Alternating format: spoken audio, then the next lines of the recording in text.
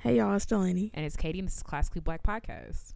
where we talk all things classical music and being black in the profession. With trap beats playing in the background. Actually, speaking of my background, the next 3 episodes, I have no control of my background. So, yeah, you might hear the air. You probably hear that right now. Aurora said she will help me get rid of that. They are currently digging to the center of the earth outside of my window. They've been doing so since this morning. And I live next to a bassoon. I share a room with a flutist. And I have a trumpet next door. Oh, All of those people are at Rider Right. Spring rehearsals because they started the rehearsals with strings first and then everybody else second. This will not always be it. So you know what? We're going to deal with it. Why am I sharing a room, you ask? Hilarious story of not reading the instructions. But you know what? And you really shouldn't have said that because I was over here blaming them for that. But to be fair, Oh, To be yeah. fair- Okay, to we about be- to hear something that's totally not to fair, be but let's go fair- ahead. To be fair, I'm sharing it with my best Bookie Tyler, which is hilarious. What does that have to do with reading? And I'm getting there. Thank you so much. I'm so happy you asked. He who loves to drag me for not reading submitted his thing on time and also didn't read. So we got 2 illiterate little Chicago people in one room because it's to be, and also to Still be, didn't answer my question. to What be that has to do with furtherly- you? to be furtherly fair, Uh-huh.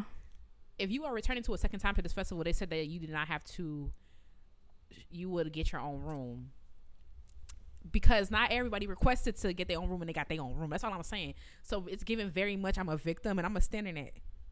So, Yeah, just like that one episode we had, Katie on Katie crime. Yup. but what I did say to myself, like at first I was like, that's freaking ridiculous. I'm pushing 30. I'm on a twin bed sharing a room. But Tyler's one of my favorite, most hated people in the world. So it's been working out very nicely. We're only halfway, so I'm knock on wood. But that's like, I have a deep love for Tyler, so it's fine.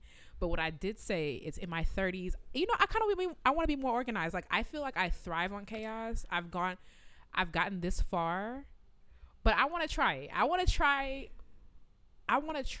to live a life free of. When I do I just that don't thing, what's that thing? understand that. Like, I mean, I live that life to an extent as well. I just don't understand like not reading stuff. and at first I thought like, okay, is it ridiculous? Yes, it's ridiculous. But I feel It's quite common though. it's because I was walking to rehearsal with Olivia Clarinet yesterday, and she's like, I have no idea where we're going. And I was like, she's like, I don't read anything. And I was like, and I knew I liked you. I knew it. Like I know it sounds crazy, like you don't read anything. I skim, and then like the personnel manager here does a really good job of like bolding certain things, so my eyes go to that first. And also certain things I don't play about, like rehearsals, like certain stuff, like. But I know Where you lay your head is not one of them. I was already like, might be an excuse to some people, but like it's the truth. Like I get so overwhelmed. I cannot. Like if that sounds like an excuse to you, like fine. I don't know you. I mean I know Delaney, but you listening. But like when we were doing the contracts and stuff like for this festival, like it was like in March. Like girl, I can't. I'm sorry. Like I hope it works out. I didn't even turn it on time. I had to email and be like, hey girl, can you put me in with Tyler and Aurora? So yeah, but I get so overwhelmed. I just cannot take in too much information. I cannot sit down and do certain stuff. So luckily it worked out for me. But I say all that to say that sometimes it won't work out and you're gonna hear trumpet etudes and bassoon stuff. So Right. and Katie, cameos by Tyler, which will be fun. You're welcome, actually. So yeah. all right. No, but I get that. I used to be the type of person like inbox zero. Like I read every single email that I get, every single one. That's I amazing can't do it. I cannot do it. I have hundreds of emails at this point because I had like tens of thousands that I just decided I'm finally gonna clear a while ago, and then that's when I became an inbox zero person when I did that because I'm like, if I ain't seen it by now, like, Yeah. oh well. But now it's like I simply can't. There are some things that rise to the top.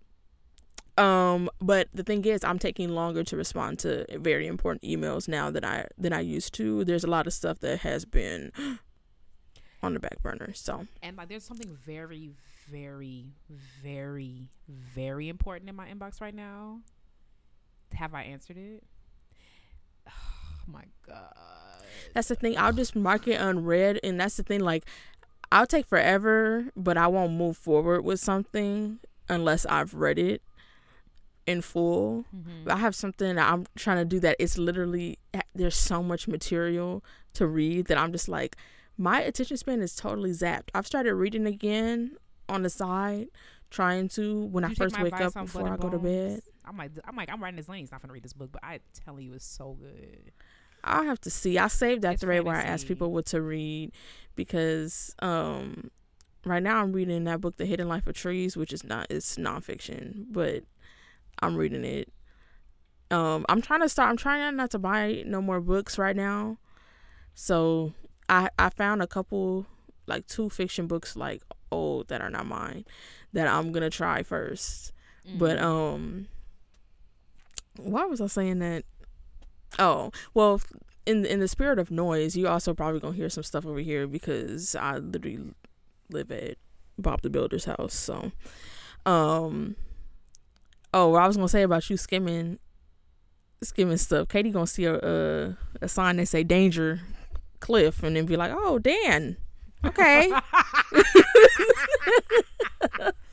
Like, my favorite part, like I told, because they were writing me, like, because we have a group chat, and they were writing me because I was asking questions, and Tyler finally was like, "You didn't read a damn thing," and I'm like, I'm gonna tell you right now. First of all, this is the thing that gets on Delaney's nerves the most about me. Like, I have a lot of redeeming qualities, I feel like, but one of my biggest personality flaws is that I'm not thorough. I do not read everything because I'm constantly overwhelmed, and that's when and Aurora was so nice. She was like, "That's fine." And Tyler was like, like, well, it's one of my biggest personality flaws.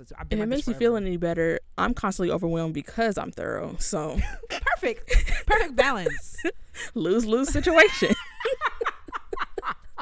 Like, I want to fix that, but I just don't see a world. The only thing in my entire life that I'm thorough, like hair by hair with, is Viola. Like, I could spend an hour, like, much to my own chagrin, I will spend an hour combing through an excerpt because, like, I want this note to do this, I want da-da-da. Everything in my life else, like everything else in my life, is just schlepped together, like just like we'll get through it, I think. Like, and I think that's why, like, I enjoy the Viola, because it's like there's nothing else in my life like that. I will breeze through, like, for the first time in my life, I was thorough with my twists. I did some twists before I came here, and they are relatively all the same size, because normally when I get to the middle, I'll be like, all right, so what kind of plaits can we put back here? So some stuff, but it's like, I'm just too, I don't know. But you know what, 30 gonna be my decade. I'm finna no, I'm not. Let me stop lying. I don't even want to speak negatively. Okay.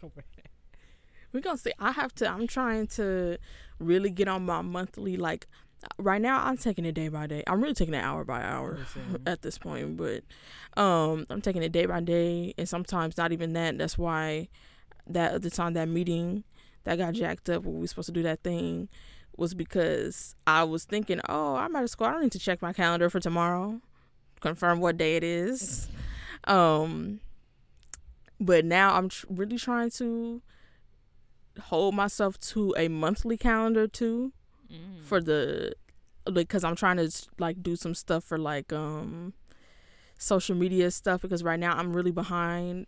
I'll be promoting my stuff, but I'm, like, really behind on, like, some things I need to hit. So I'm like, okay, I need to start scheduling posts. Like, I need to start batching the way that people say helps you save time, because, like, I just can't with this willy-nilly, like, I posted this on TikTok, but did I post it on Instagram? Well, I posted that one on Instagram, but not on like, it's just too much. It's too much. I have to do it. Like, I'm really trying. Well, I'm not yet, but I'm going to. I think, I got that new little gent. So, like, that has been trying to make me more organized, because, like, I have to do that. But then at the same time, I feel like I also like I was talking to Tyler about this. I feel like I'm a little too old to be like having my work suspended for 4 weeks. Like that's something I'm gonna have to think about, especially like for what I want to do outside of viola. Like it just makes me a little bit more chaotic than I already am. But and I'm about to schedule my a time to do my analytics or to look at my analytics for stuff, because right now, like every time somebody views a video, I know about it because I'm checking it constantly. I'm like, I need to be doing other things and not looking at that, and look at it at a certain designated day a month. So anyway, that's that. Speaking of Tyler, we don't have much time because I'm trying to get this done before he comes in here and bullies me. You know what? Let's slow it down because I want proof. All right. There's an anonymous, like, you can submit like anonymous like complaints, I guess, like about like the living situation. I don't know what it's for. I wasn't really listening. I know that tracks. And I told Tyler, I'm like, by the end of the festival, someone's gonna complain, because like you would never believe at our big astronomical age, it's constant arguing, because he just vexes me. It's constant arguing. Like I know they're like, what's going on with the blacks this year? Okay. Like, if I grab your neck right now, I'm in the wrong, you know? What? It's like after rehearsal. So I actually want this documented, so we can slow down. All right. I bet you'll come in here being mean to me. Anyway, you got news. And we haven't done the show in a minute. Sure. We should never take friendship breaks and then do the show, because they always result in 3 hours of mostly no classical music. Right. So we'll see. Well, news this week. I just wanted to give an update because we had one episode where I think I forgot, and then last week's episode was not us. Well, it was me, but it wasn't us. An update on the Chevalier review episode that we was telling everybody, oh, we're gonna do Chevalier, we gonna do So Chevalier was not playing in your city. Yeah, let me see if it's playing in Charleston. So it wasn't playing in Memphis, and then Katie was going to a festival, so she is no longer. I mean, no matter if she was in Memphis, because it's not playing there. So it's not playing there, which is why. So that's why we haven't done the Chevalier review episode. It will come when it comes, whenever she's able to see the movie. But I just don't understand. It was like out for like 2 weeks. Yeah, did it not do well or something?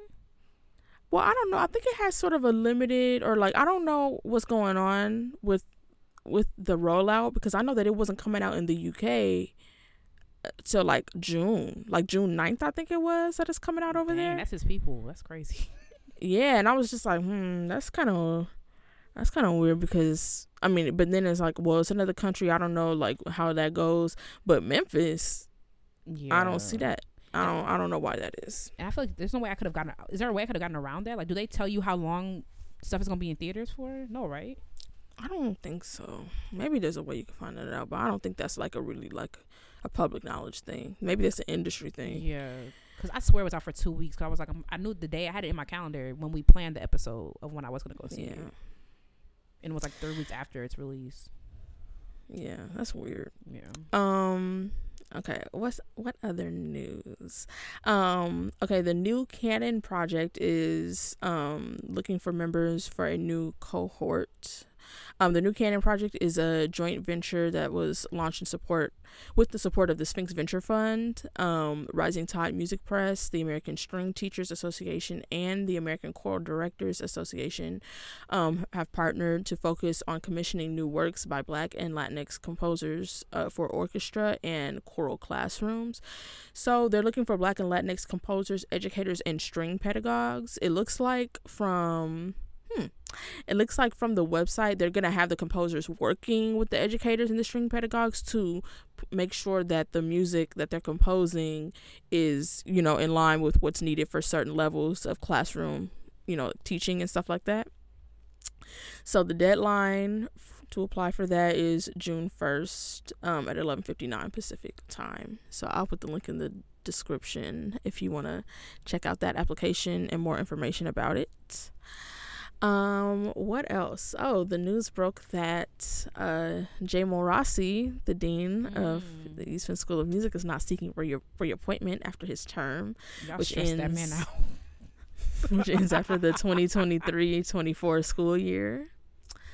So just a little background on that. He's been the dean of Eastman since 2014, but prior to that, he was the executive associate dean from 2005 to 2014. And he's also an alumnus of Eastman too. Yeah, they listed some of his accomplishments in the press release, which again, linked below. A lot of stuff. I mean, of course, he's been the dean in some capacity since 2005, but like, apparently one of the things that he accomplished during his tenure was that he hired more than 60% of the current faculty at Eastman. Dang. I know. He oversaw several capital and infrastructure projects, like the construction of Eastman's East Wing, which is a newer part, renovations to Kodak Hall, Kilburn Hall, Lowry Hall, Messinger Hall, and Howard Hanson, and the Student Living Center. I was like, aw, memories. First of all, I want to know what the renovations to Howard Hanson. That must have been after I left. Did he renovate it? Okay.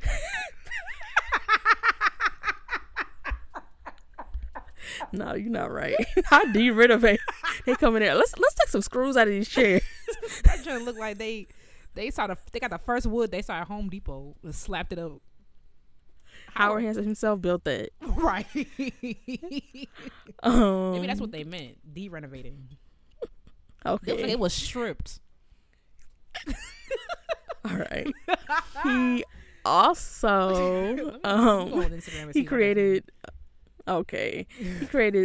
several new divisions and programs at Eastman, including the Beale Institute for Film Music and Contemporary Media, Eastman Performing Arts Medicine, the Master of Music in Film Music and Contemporary Media, and also the fully online Master of Arts and Music Leadership, and the Advanced Diploma in Performance. You see me right here?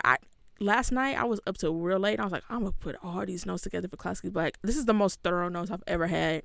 When we covered the Chicago Symphony strike, I had really, really thorough notes for that.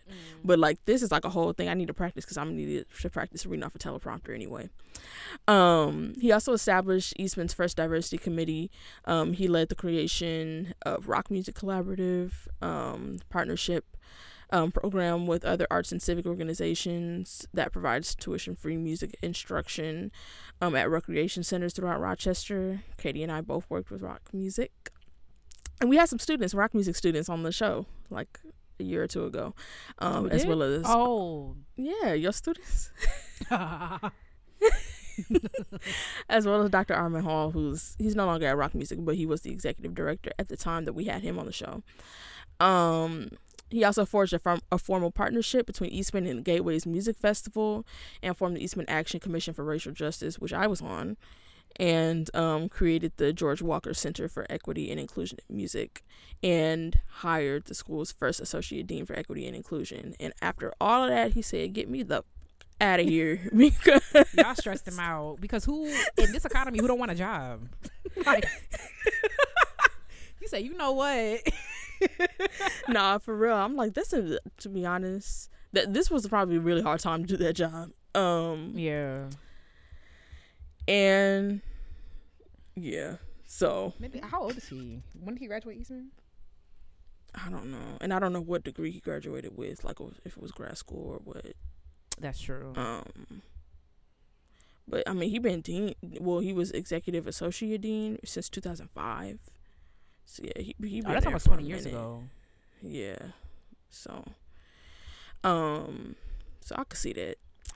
I'm actually gonna be seeing him in a week or two for the first time since that tweet that I had that went viral, and then he had to send out a school-wide email about it, so I know he knew it was me.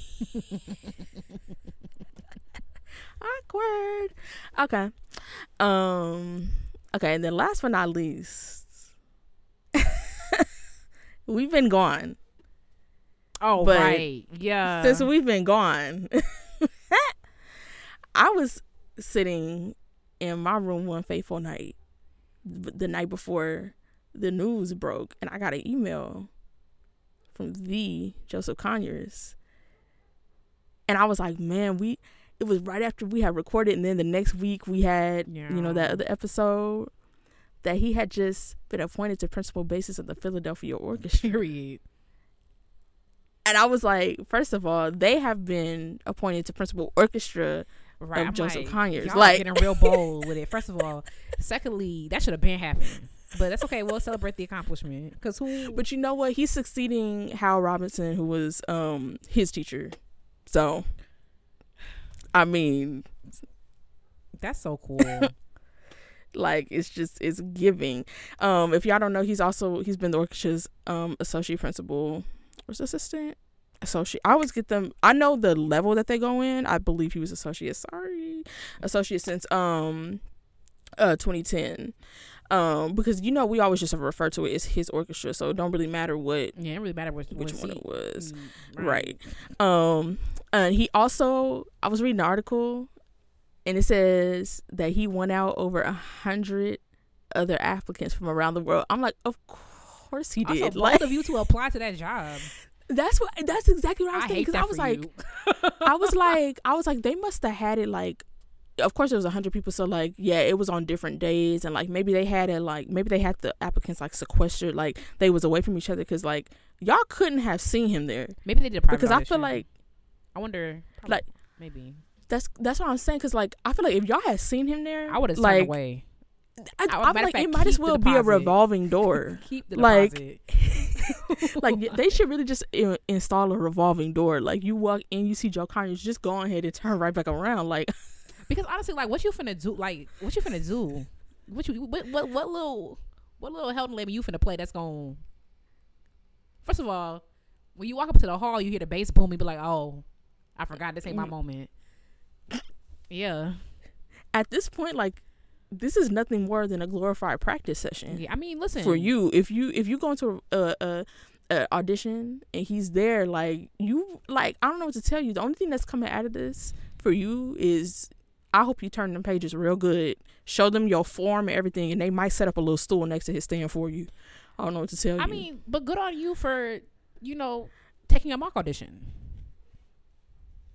Right. Practice makes progress. I say practice makes right underneath Joe Conyers. Like, the fact that you had the audacity to, I mean, okay, to be fair, like, people move in silence. Maybe he didn't tell nobody that, like, he will be taking out audition. But me personally, if I play bass, I would never go away with chest up talking about yeah, I'm gonna take this audition, especially in the orchestra he was already in, like it's named after him, right? That's what's wrong exactly with y'all. Y'all have no wherewithal, like maybe section bass, but like principal bass, I feel like, was he auditioning for them or were they auditioning for him? Like, that's crazy to me. Like, I would, me personally, I'll be embarrassed. Like, you better off playing in traffic than playing with him. You know what I'm saying? Like I feel like he didn't even have to bring his bass to the audition. He didn't bring that bass. Like, what is there to talk about? Like, like what? You really made him a pack? That's crazy to me. Like, it's giving disrespect at that point.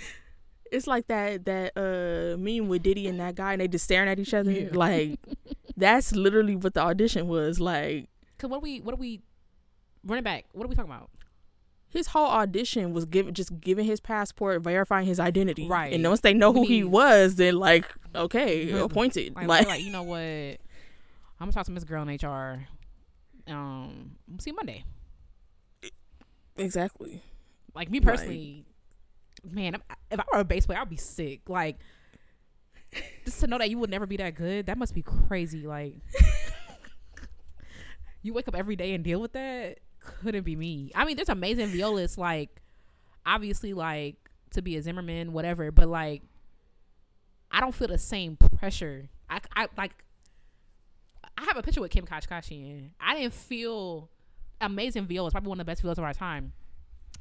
I didn't feel the heat of the sun when I stood next to her, but like, y'all like probably feel that every time you open your case. Like, you open your little case everywhere around the world, you be like, oh, I forgot Joe Conyers. Like, I could never deal with that. Good Good on y'all, bass players. I'm praying for y'all.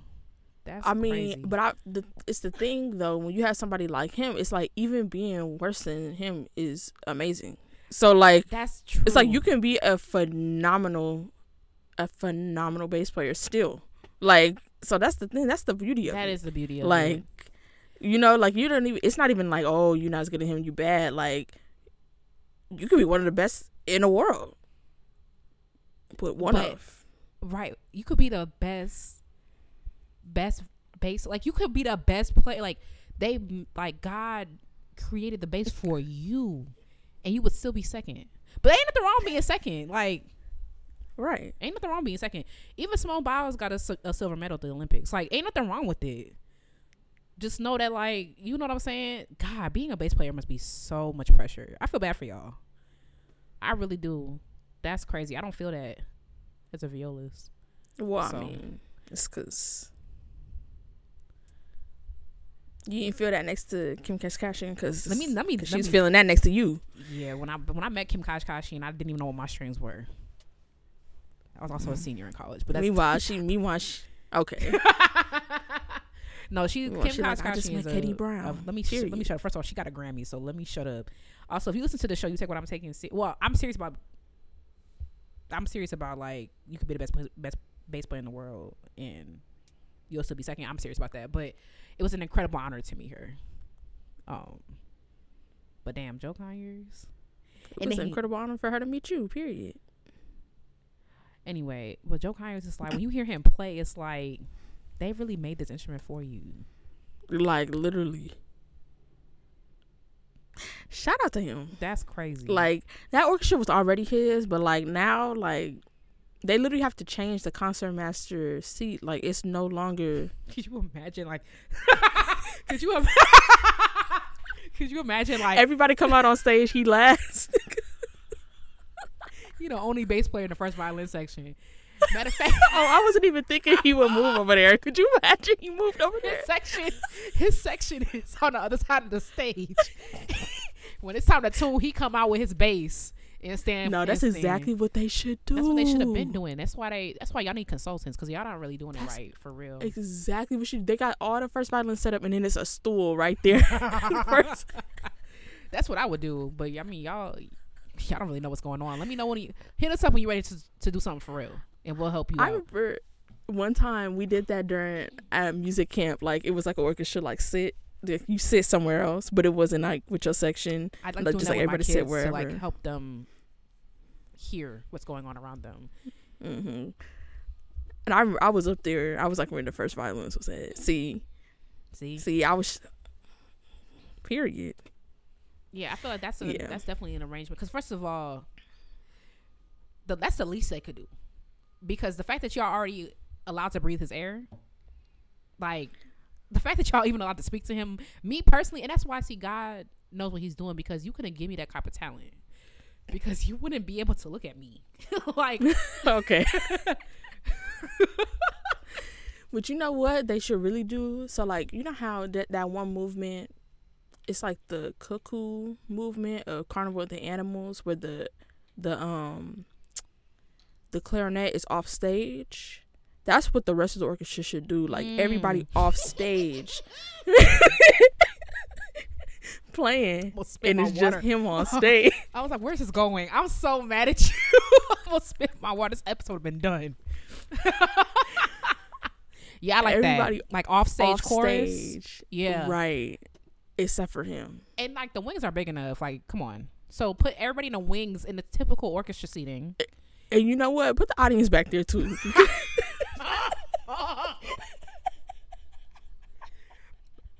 Listen. Make everybody file it, and then Joe will be in the center of the stage. Yeah. Yeah. Write us. Let us help you out. Period. I don't know what's going on. I think maybe I turned my mic up, but then I just turned it down. I turned it down like before we started, because I was like, dang, I feel like I'm my little, what's the name, loud, and now I'm acting a fool. So sorry y'all if that was loud, but I mean, but who we talking about? We're talking about, right? I was just about to say, it's warranted, right? Act right. Period. Well, time for intermission. Should we move? Yep. Cool.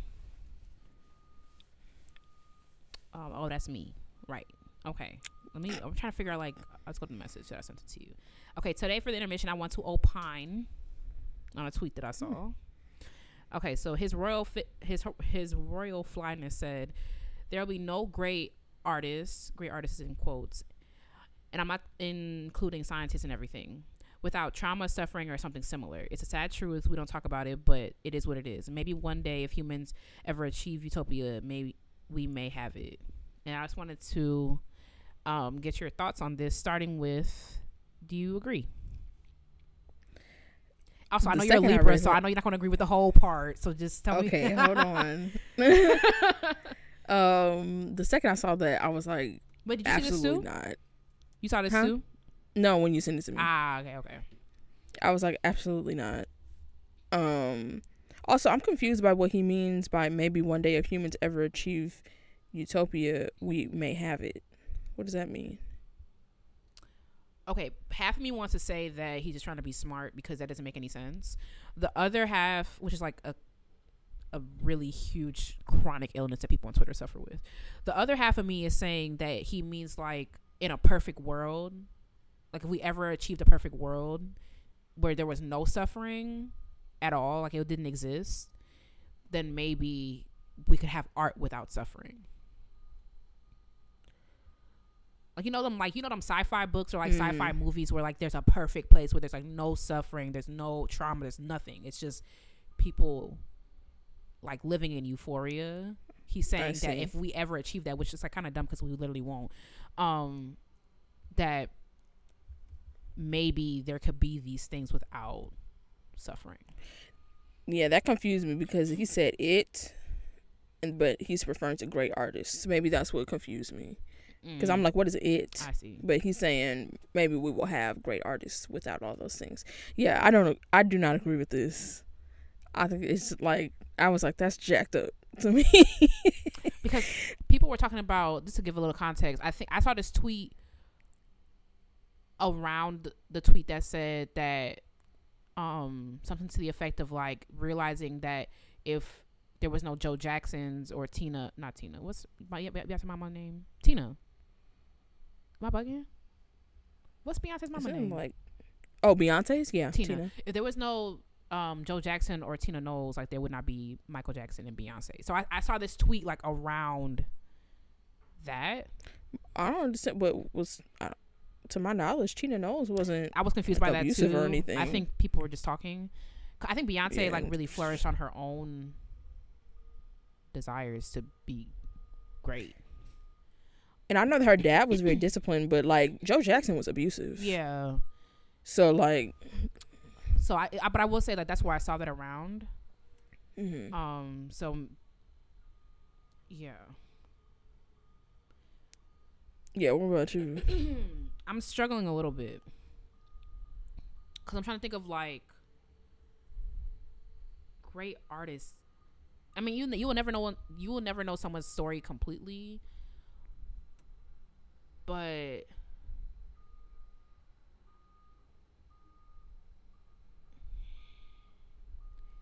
I feel like the trauma thing I don't agree with. I think that's messed up.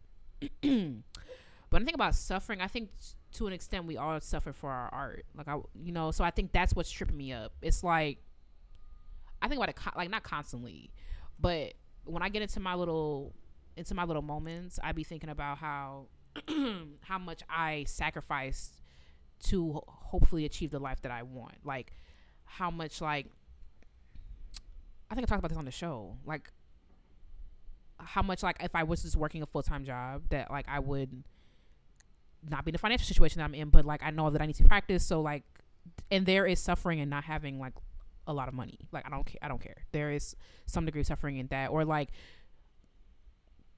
the effect that Viola has had on my mental health. So it's like that's the part that trips me up. Like, and I don't agree with the part where he's saying, and I'm not including scientists and everything, which which I said he is. Oh, see, look, you're not being thorough. Okay, so then fine, that works. So then I do agree with that, because I feel like when you there's some, and I maybe suffering is too strong of a word, but like you have to deny yourself of so much stuff to excel at what you want to do. You know, like if you wanted to be a doctor, like in a good one, you're probably like sacrificing hanging out with friends, and it's probably taking a toll on your mental health and whatever. Well, I think some people, I mean, especially knowing how this would go if you engage with it on Twitter, some people would call it semantics, but I think you said the word that makes sense in this situation, which is sacrifice. But he didn't use that word, but he did say something similar. So you could argue that is included under that. I think sacrifice is fair. To say, is definitely fair to say. But because when I was looking at this, I was, I'm suffering trauma, like that's like for real, like crazy stuff. Yeah. And I think when you said, like, one of the reasons why I disagreed, which is one of the reasons why you said you was having trouble with it, is because that we all go through stuff. Yeah. Like everybody does. And so it's just so like, then what makes a great artist great is because they go through more than the average person. Yeah. And I don't know that I agree with that, especially because like we have so many troubled legends, so many troubled like great artists and all that type of thing. But also, when does some of that trouble doesn't come until after they've done their greatness. That's a good point. So it's like a lot of people, I've heard that about like I mean, when you think about stars that like have trouble with drugs, some of it is coming down from like this unimaginable high of playing to a stadium of like 100,000 people, and like how do you reach that? Like how do you just come down from that? Or being like in isolation, or like all that type of stuff. I feel like some of that comes from just the life and the incredible pressure that being famous and being regarded as a great person, when maybe that doesn't align with your vision of yourself, like all that type of stuff is within that. And I was just like I don't know, because I feel like I think also that might be okay,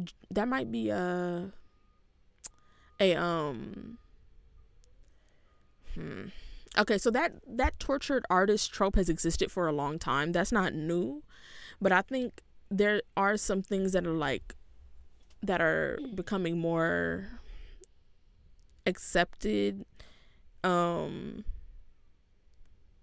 like modern times. Like, for example, what made me think of this is that talk that Dr. Richard gave for ISBN, when he was talking about like trends in neo soul music and R&B, where like all the love songs are sad now. And like we used to have like they called them singing to the coochie R&B songs, where it would be meant like they talk about how much they love you and oh my god girl, like stuff was about love and stuff was about being together and how much I love my person. And now like it's all about heartbreak and everything's sad and it's all like like I feel like that type of stuff is it's just like so many people are sad now, like just in general, like the pandemic, the mental health crisis, like all this type of stuff, like people are just sad. And I feel like that also may have something that may have reinforced this idea that has existed already for a long time. You just made me think about that when Summer Walker said, "Threw away your love letters. I thought it would make me feel better.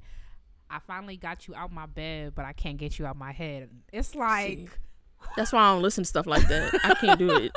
Crazy. I have to pay more attention, because like all the R&B I listen to, like Jhené Aiko, like You Not My Man No More, Lower Your Tone. It's like Jhené Aiko will have you like warning a man that you ain't never even dated. Like, I gotta pay more attention. None of the R&B I listen to was happy. Like, oh shoot.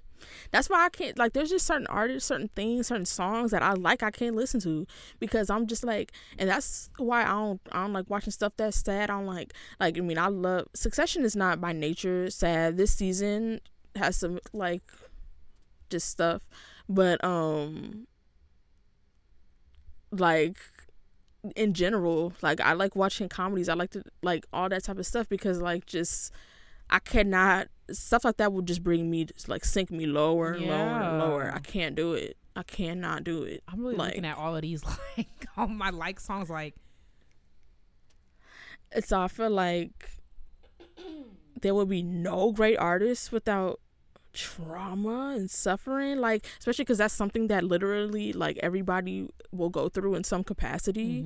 I don't think that that's unique to great artists, but I think sacrifice would be a better word because like that is like anybody who, well, not anybody who's successful, because obviously there are shortcuts and things, but like people who have really put a lot into their craft. And like I mean last week's episode is a good example of that. Like obviously, you know, looking back, like what some of the stuff that Chris talked about was like how he was that kid. I was like, oh, you was one of those, because he was said that he had so much like discipline instilled by his parents. Like his dad would sit behind him while he practiced and like all this type of stuff, and he was like, it was so ingrained in him that as a kid he was like, why is everybody going out to play? Like, let's go practice. And I was like, you was one of those.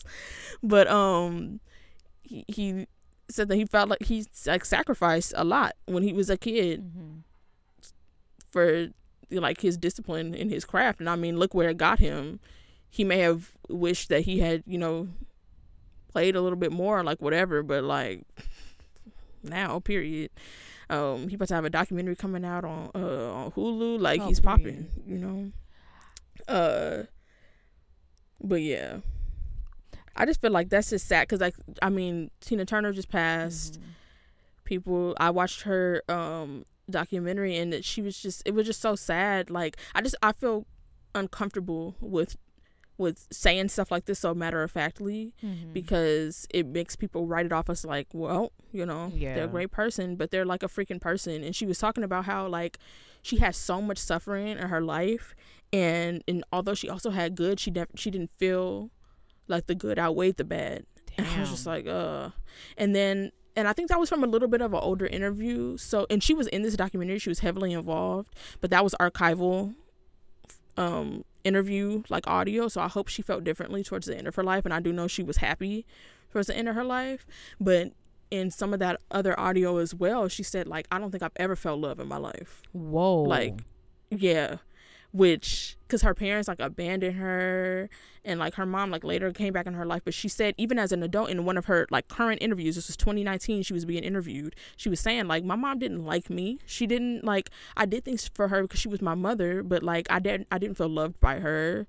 She was like dismissive of her accomplishments and things like that. Obviously she was in a incredibly like horrifically abusive marriage. People mocked her abuse, people like all this type of stuff. The fact that like that her whole situation like is like a joke, that's crazy to me. Like, and then people never let her forget it. Like it was showing her on her press tour for What's Love Got to Do with It, the movie, and she was like, I haven't seen the movie, I don't want to relive it. Like she put out her book and stuff because she was like, I don't want to talk about this anymore, and I feel like maybe if I just put it all out there, like this is what happened, y'all stop asking me about it. And I was like, girl, that's a mistake. Like they're gonna ask you more because then they're gonna have follow-up questions.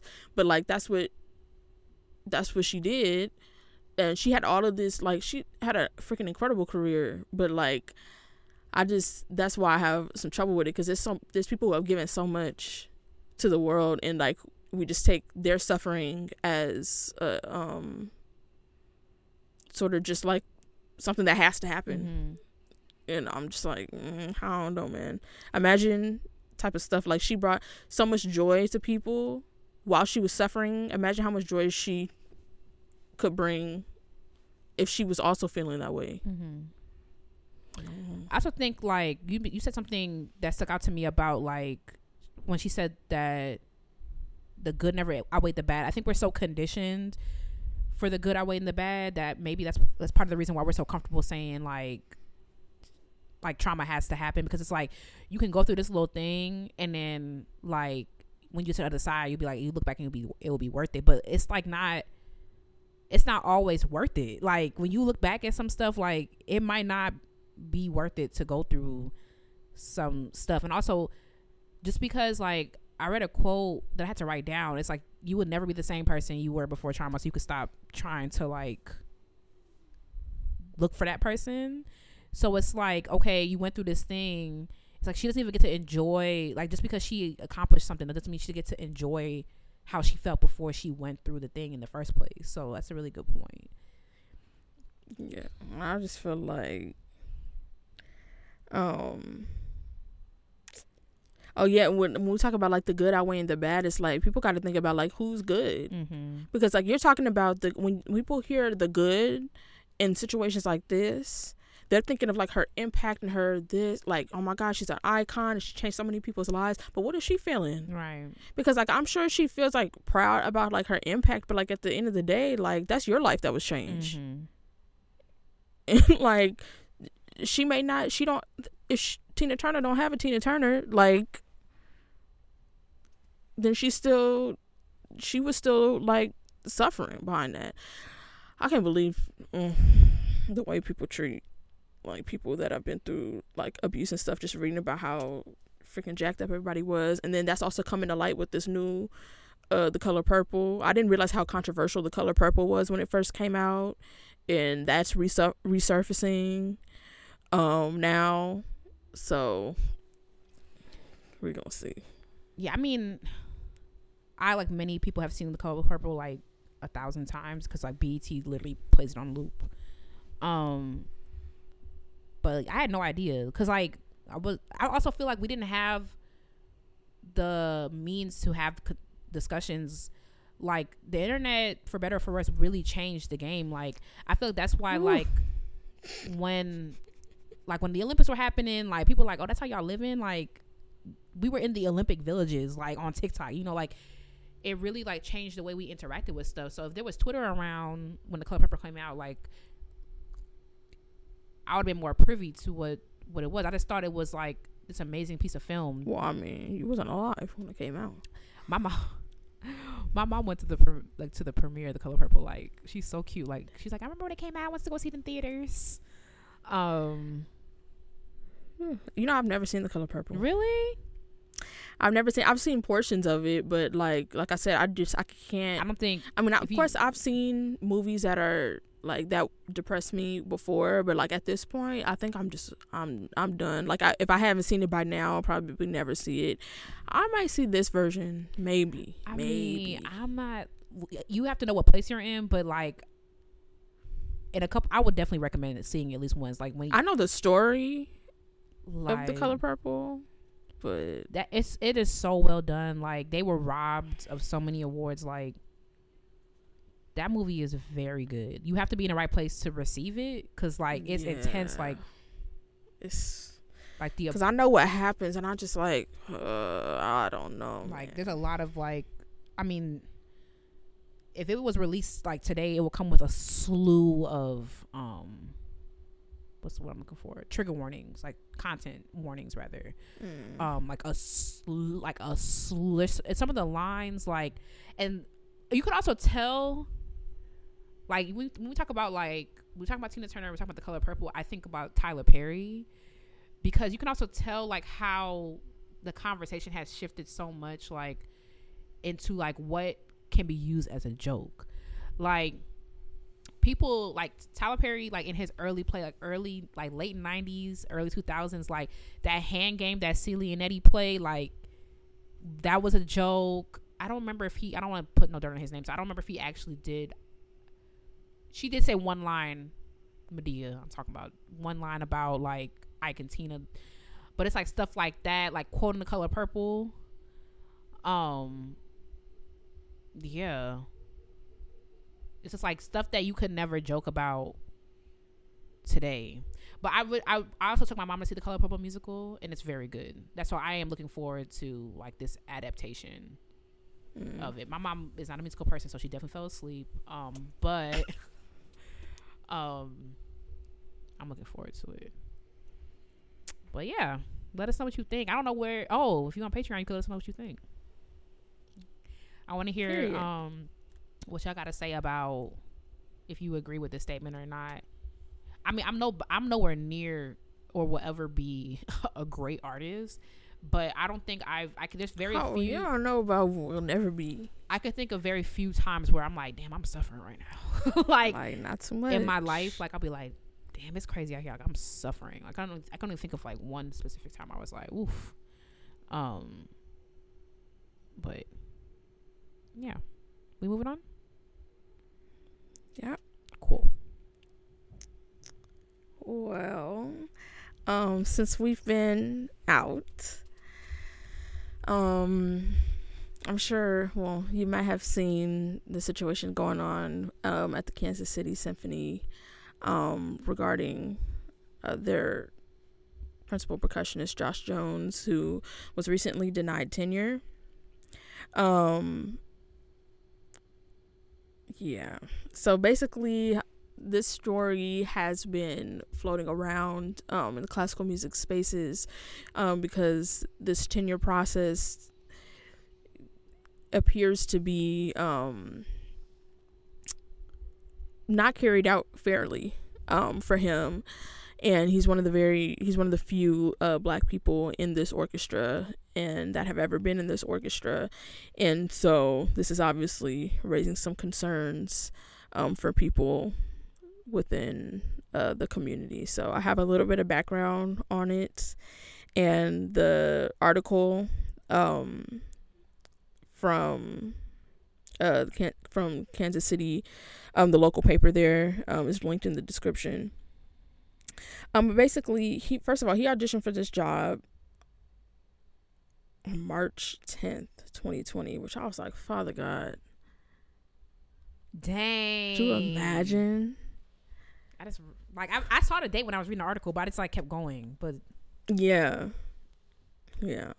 But he won the job. He had come from a tenured position before that, but of course was trying to advance his career. He does a lot of stuff. Just I feel like in the percussion community, like I was on his website. I have to remember to put that in the description as well, and also just the fact that some people in that community have come out in support of him, which I'm gonna get to. But he was in this process, this tenure process, which includes sort of periodic check-ins throughout the process to avoid any confusion about the outcome. But what he's saying is that some of the concerns that they brought up to him throughout this process were delayed. He was not informed of them in a timely manner, any concerns that the administration or the higher ups had, and that he was not allowed to tell his side of the story. And that's when he sort of felt like the process was turning on him, because it started off very supportive, and he had the support of the music director, and he had the support of the people on the other side of the tenure process. He was included in a lot of like press materials for the orchestra. They were asking him to go out and do like outreach stuff and all this type of stuff, so they seemed very happy to have him and his presence in the orchestra. But throughout the tenure process, that slowly soured and resulted in him not being granted a tenure, and at this time losing the position. And something that I didn't know until I read that article is that he is also in his last few months, I believe, of cancer treatment, and losing health insurance due to this whole situation. So I really hope that this gets resolved soon. Yeah, I mean, I've heard about this and been following the Black Orchestra. Like, shout out to the Black Orchestra Network, like calling out and like acting on it. And I just love that we have that now, because like, especially the people who are on the board for that, like, y'all not finna just get away with anything willy-nilly. Like, they was on, I mean, Titus was on the news. Like I know that's freaking right. I love that so much. I hate that it's happening to him, but I just love that we have that. And I love that, like, Black people have a place where they can turn to now, because it's like, Sorry, I just heard something. Black people have a place where they can turn to, because like oftentimes you just have to take this, you just got to take it to the head and just like whatever. I was telling Delaney before we started recording, I don't know much about the 10-year process like at all. I've learned a little bit since like playing with Memphis and hearing people like go through the 10-year process, but I thought it was one of those things where like, you know, like in college they'll be like, not in college, for like applied instrument or whatever, it's like I remember like asking Mr. Taylor about like passing your jury, and I was like, one time I was just like, so I'm finna pass this or what? He's like, I would have been told you if you wasn't finna pass it. And so I just assumed like from the things that I heard about tenure, it's like if I wasn't finna get this, like y'all would have said something. Like I would have been led to believe way earlier on that like I'm not gonna get this. So I just found that to be really annoying. And then it sounds like that's what it was supposed to have been. Yeah, especially like, I mean, I guess like one could surmise it wasn't going well because the article was talking about how like he would be get glowing reviews, and then when it's up to time to have his little committee meeting, it's like, oh, all this stuff is not going well, and then he will fix the stuff, and then it'll be like glowing reviews, and then all this stuff is not going well. So like, what are y'all? That's crazy to me. And then what really infuriated me, like when I first heard about the situation a couple of weeks ago, was the fact that like, first of all, the CEO wasn't available for comment or whatever. You the main person who should be available for comment. Like all of a sudden, like that's crazy to me. Like you should be what's going on? Like how are you not available? First of all, you were available. Like just, I know that's like what you're supposed to say, but you are absolutely available. Secondly, like I would want to clear, like they need like PR help, because I would want to clear their name immediately, and just a blanket statement of like race is not a factor does not work anymore. It never has, but like definitely like in this climate does not work, because race like, it's like, who's stupid over here? Like, because of course they was gonna say that. Like, what else was y'all finna say? Actually, yeah, right. Because we didn't want him like. like y'all be for real, like y'all be so annoying. But I'm glad you brought up the Black Orchestral Network, because that was one of the things, like my first bullet point under this was that like they're among some of the industry leaders that have come out in support for him. I also saw an open letter from Doug Howard, who was the former principal percussionist of the Dallas Symphony, and I feel like these are the moments to watch. These are the moments to watch who's saying what and who's saying anything, right? Because like all those people, like it's a bunch of people in the Black Orchestral Networks that got jobs right now, and I understand they got good jobs, and it's some of them tenured jobs, so there's a little bit more job security there, but at the same time, like I just feel like these are the moments to watch to see who's saying what. And like, because I've been looking to see, who posting, what's going on. You had all that to say at this time, but are you saying stuff when it matters, that type of thing.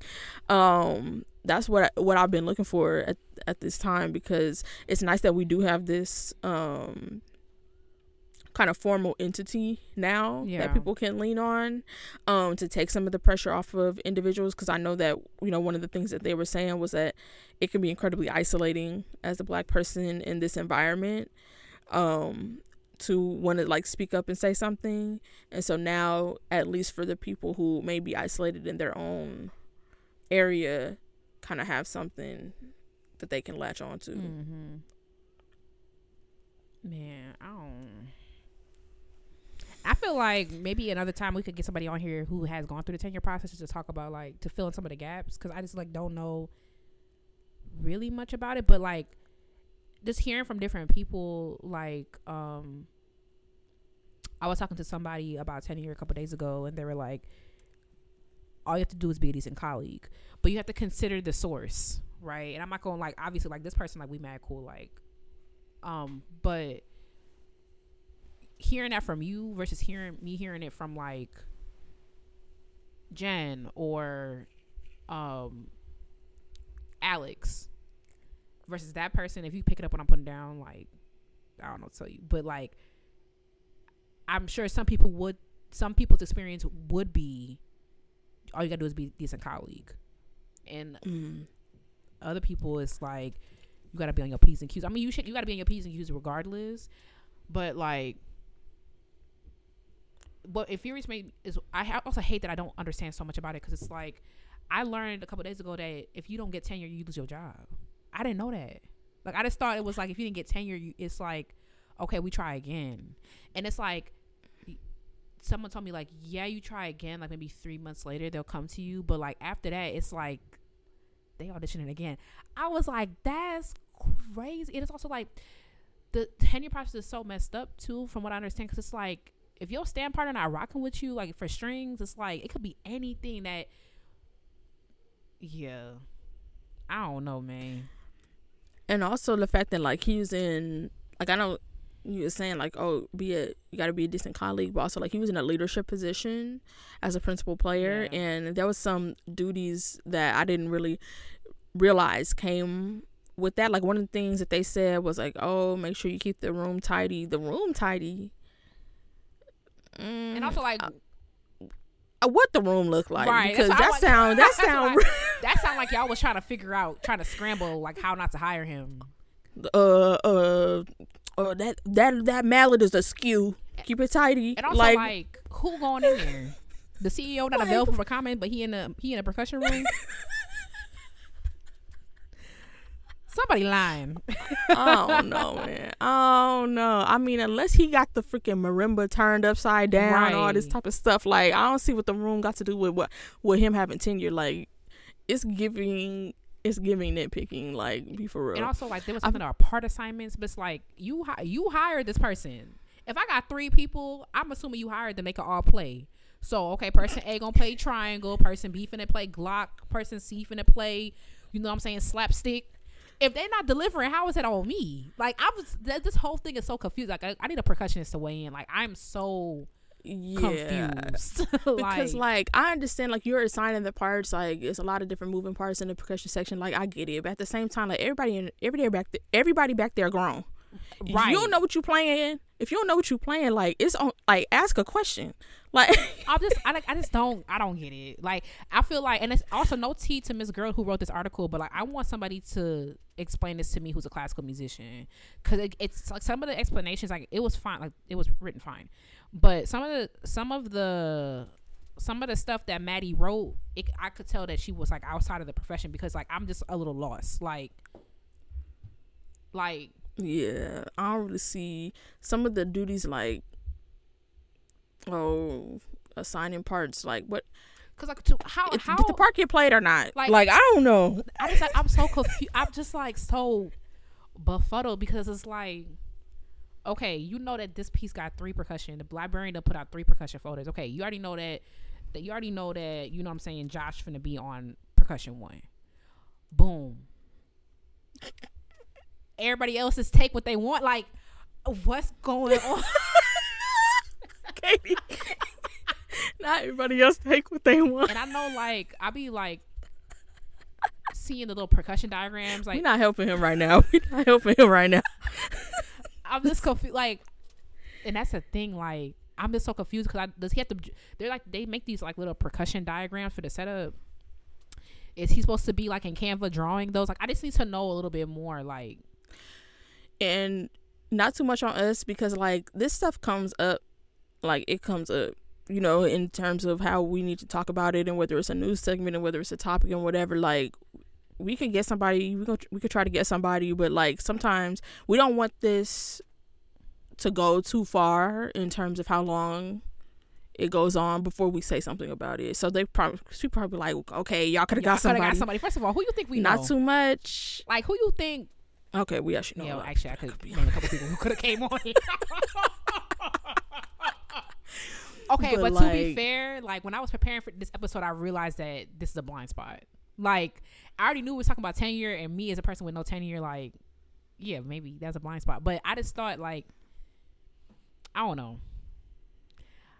To be fair, also, I sit in the front of the orchestra. Like, I don't know what y'all got going on back there. Like, okay, what y'all got going on? The amount of ruckus that happens past the cello section is crazy to me. Like, y'all live in a different world. Like, I just thought that it was just like There's 3. We know we got to cover 6 percussion instruments.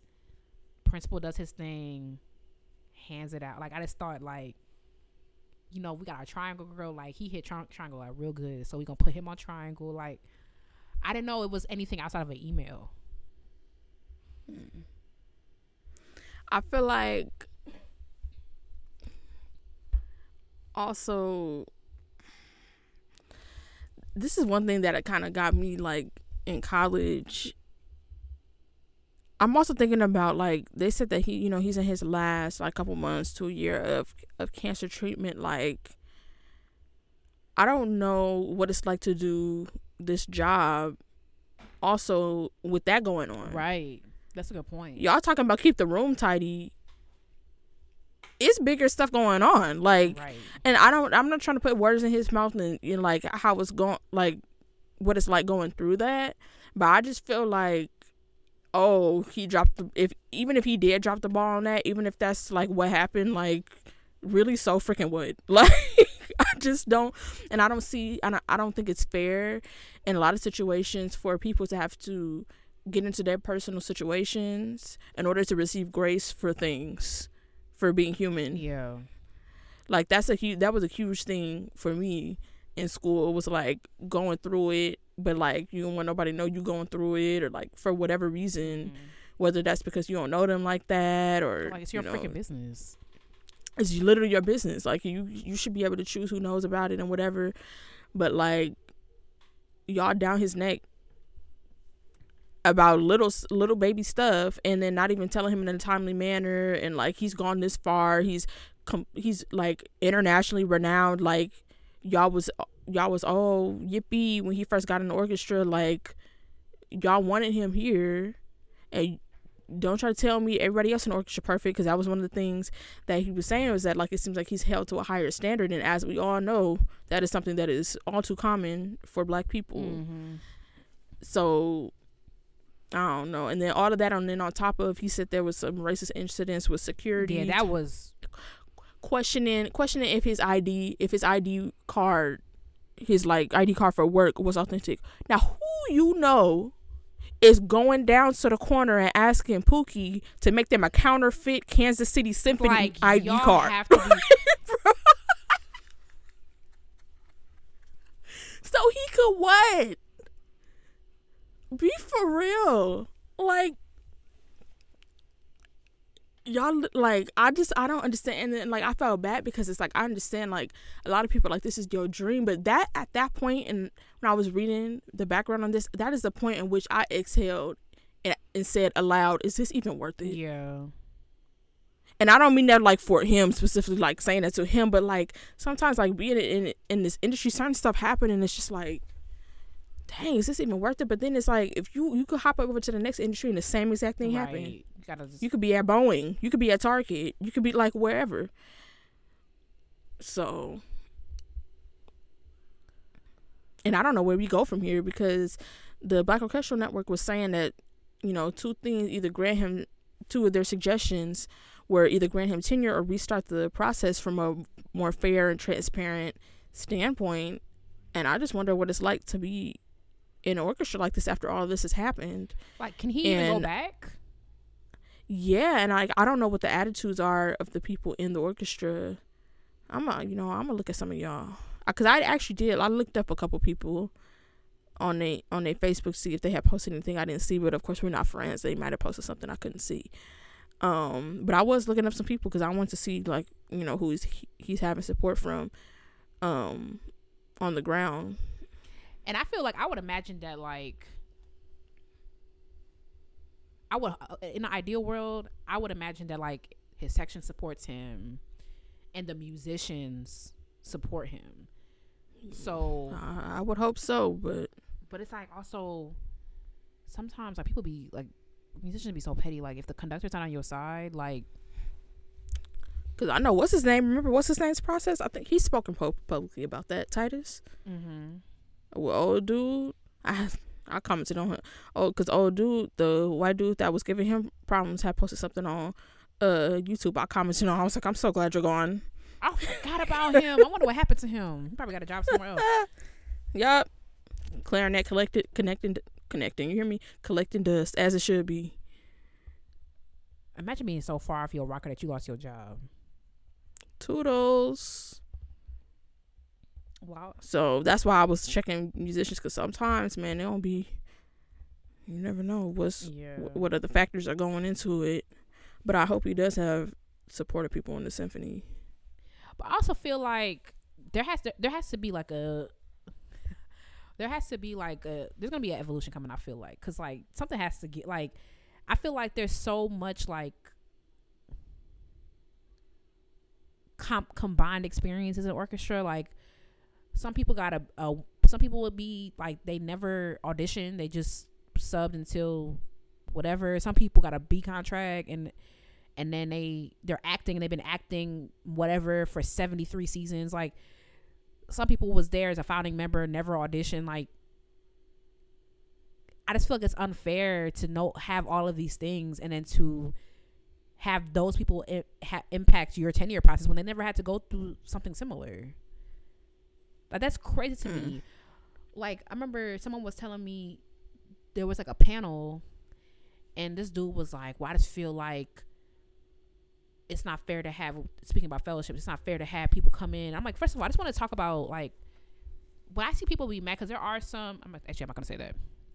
Not right now, but like I think it's weird when people are weird about fellowships. I'm like, what do you think a fellowship actually comes with? Like when this is over, I cannot stay here, for one.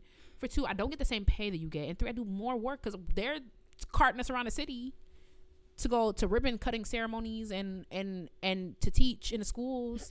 It's like, what do you think we get as fellows? And this person was talking about like how like, I just don't think it's fair that like they, whatever, I'm paraphrasing, like come in this way. And then, but turns out the whole time they were a sub that just got offered the job that whole time. So you have all these opinions on like, everyone is there. Orchestra's so funny. It's like everyone is there, came through a different door.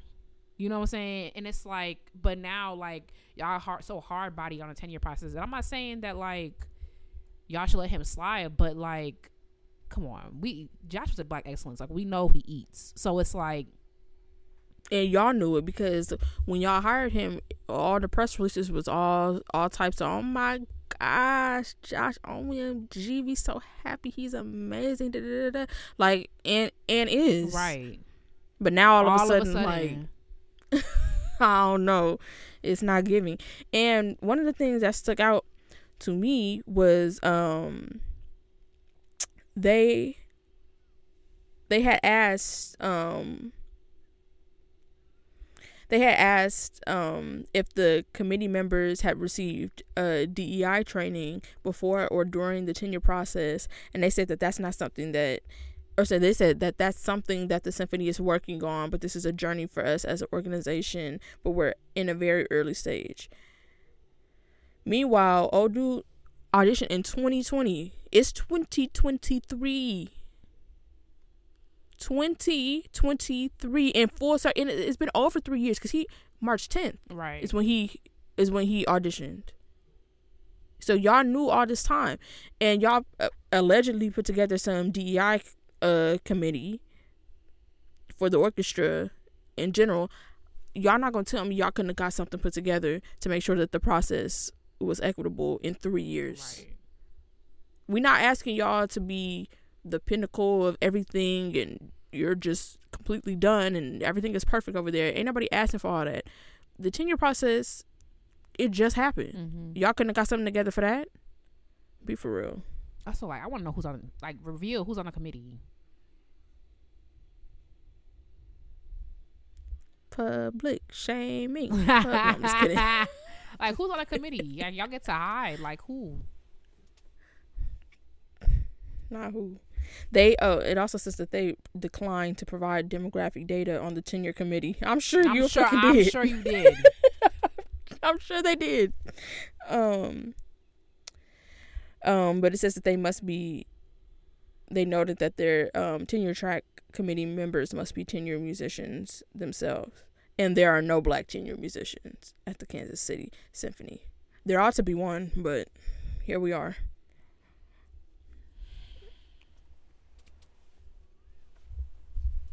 I just feel so terrible for him because, like, I mean, some people can eat and they can orchestra hop, but like, you know how hard it is to win an audition, like. And also, I read he bought a house out there to be closer to his mother. Like, he's married. Like, he got a life. Like, y'all can't be playing people's faces like that. I'm sorry. Like,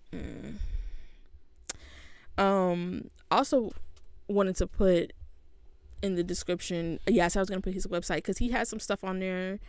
He has a lot. He makes a lot of stuff. Like, he has a book on there. He has a lot of like pedagogical materials for percussionists. He has courses and all that type of stuff. If you would like to support him, if you are a percussionist or you have a percussionist in your life, there are some ways to support him on his website.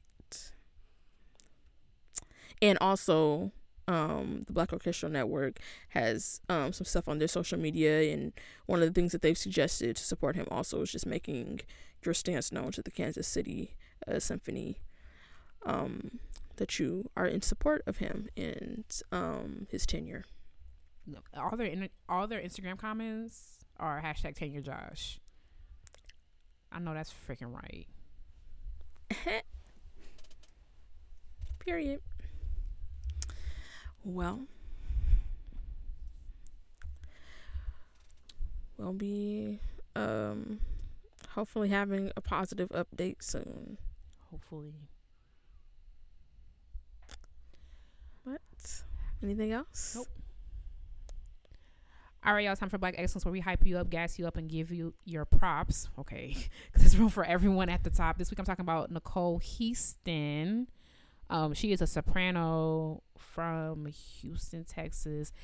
Vocalists bios always gag me because it's like,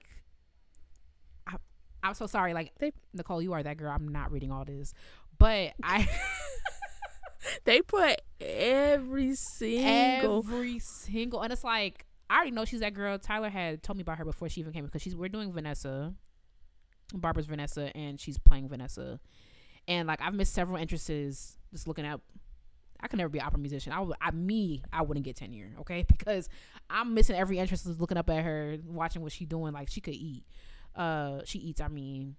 But I would just say some of the stuff she sang with the Met, Houston Grand Opera, San Francisco Opera, Dallas Opera, Washington Opera, Los Angeles Opera, something in German, another thing in German, and at the Glatterborn Festival in England. Recently, I'll tell you what she did this season. She did the premiere of The Listeners at the North Seas Opera. She did she sang Amore in a production of Orfeo and Eurydice with the San Francisco Opera. She did Melissa in Handel's Amadikidi. That's a big word for Elmo. And then she did Countess Almaviva in Nose de Figaro with Houston Grand Opera. You know what, Miss Houston, not gonna keep embarrassing me, but I wasn't there yet. She appeared in Memphis Symphony's opening weekend gala. In the 2019-2020 season, I was not there. But yeah, shout out to you. She's that girl. I enjoy her voice so much. Yeah, shout out to you, Nicole. Alrighty. My piece of the week is the Fuchs Bass Sonata. Sorry. And that is, I knew of that sonata. It's not very popular to my knowledge. Like, it's not like in my whole time, I don't know. I've heard it before. But I saw it on the double bass playlist on Apple Music Classical, because that's something that was cute. By the way, y'all should watch my video. Yeah, I did a review. That comment of Apple Music Classical. No, but that's okay. That's crazy. Of Apple Music. What? No, it is. I thought Apple I did. Music I thought I did comment. Classical. They have instrument playlists, so I posted the viola one because somebody asked for it. But yeah. Okay. I'm all up on your page. Let me finish the episode. Thank you so much for listening to the Classically Black Podcast. Don't forget to follow us on social media at Classically Black Podcast. Hey, Patreon. Love you, Patreon. You can join the Ebony Tower Patreon. I didn't figure out how to say that. Patreon.com/Classically Black Podcast. If you're black, join ISBM. That's free, but like, don't do that. ISBlackmusicians.com. ISBlackmusicians on social media. Yep. Thanks for listening. We'll see y'all next week. Oh, wait. Follow us on social media at Classically Black Podcast. I already said that. Did you say piece of the week suggestions? That don't matter. I just had one more thing I want to say on Patreon, which I should have known this, but I didn't. Our lowest tier on Patreon is $3, but you can make a custom pledge if you would like to give us less than $3, or if you would like to give us more than our top tier, that is also very welcome. So if you would like to make a custom pledge, even if it's a one-time thing, whatever, on Patreon, you can do that. Just found that out. Period. All right. See y'all next week. Bye. Bye.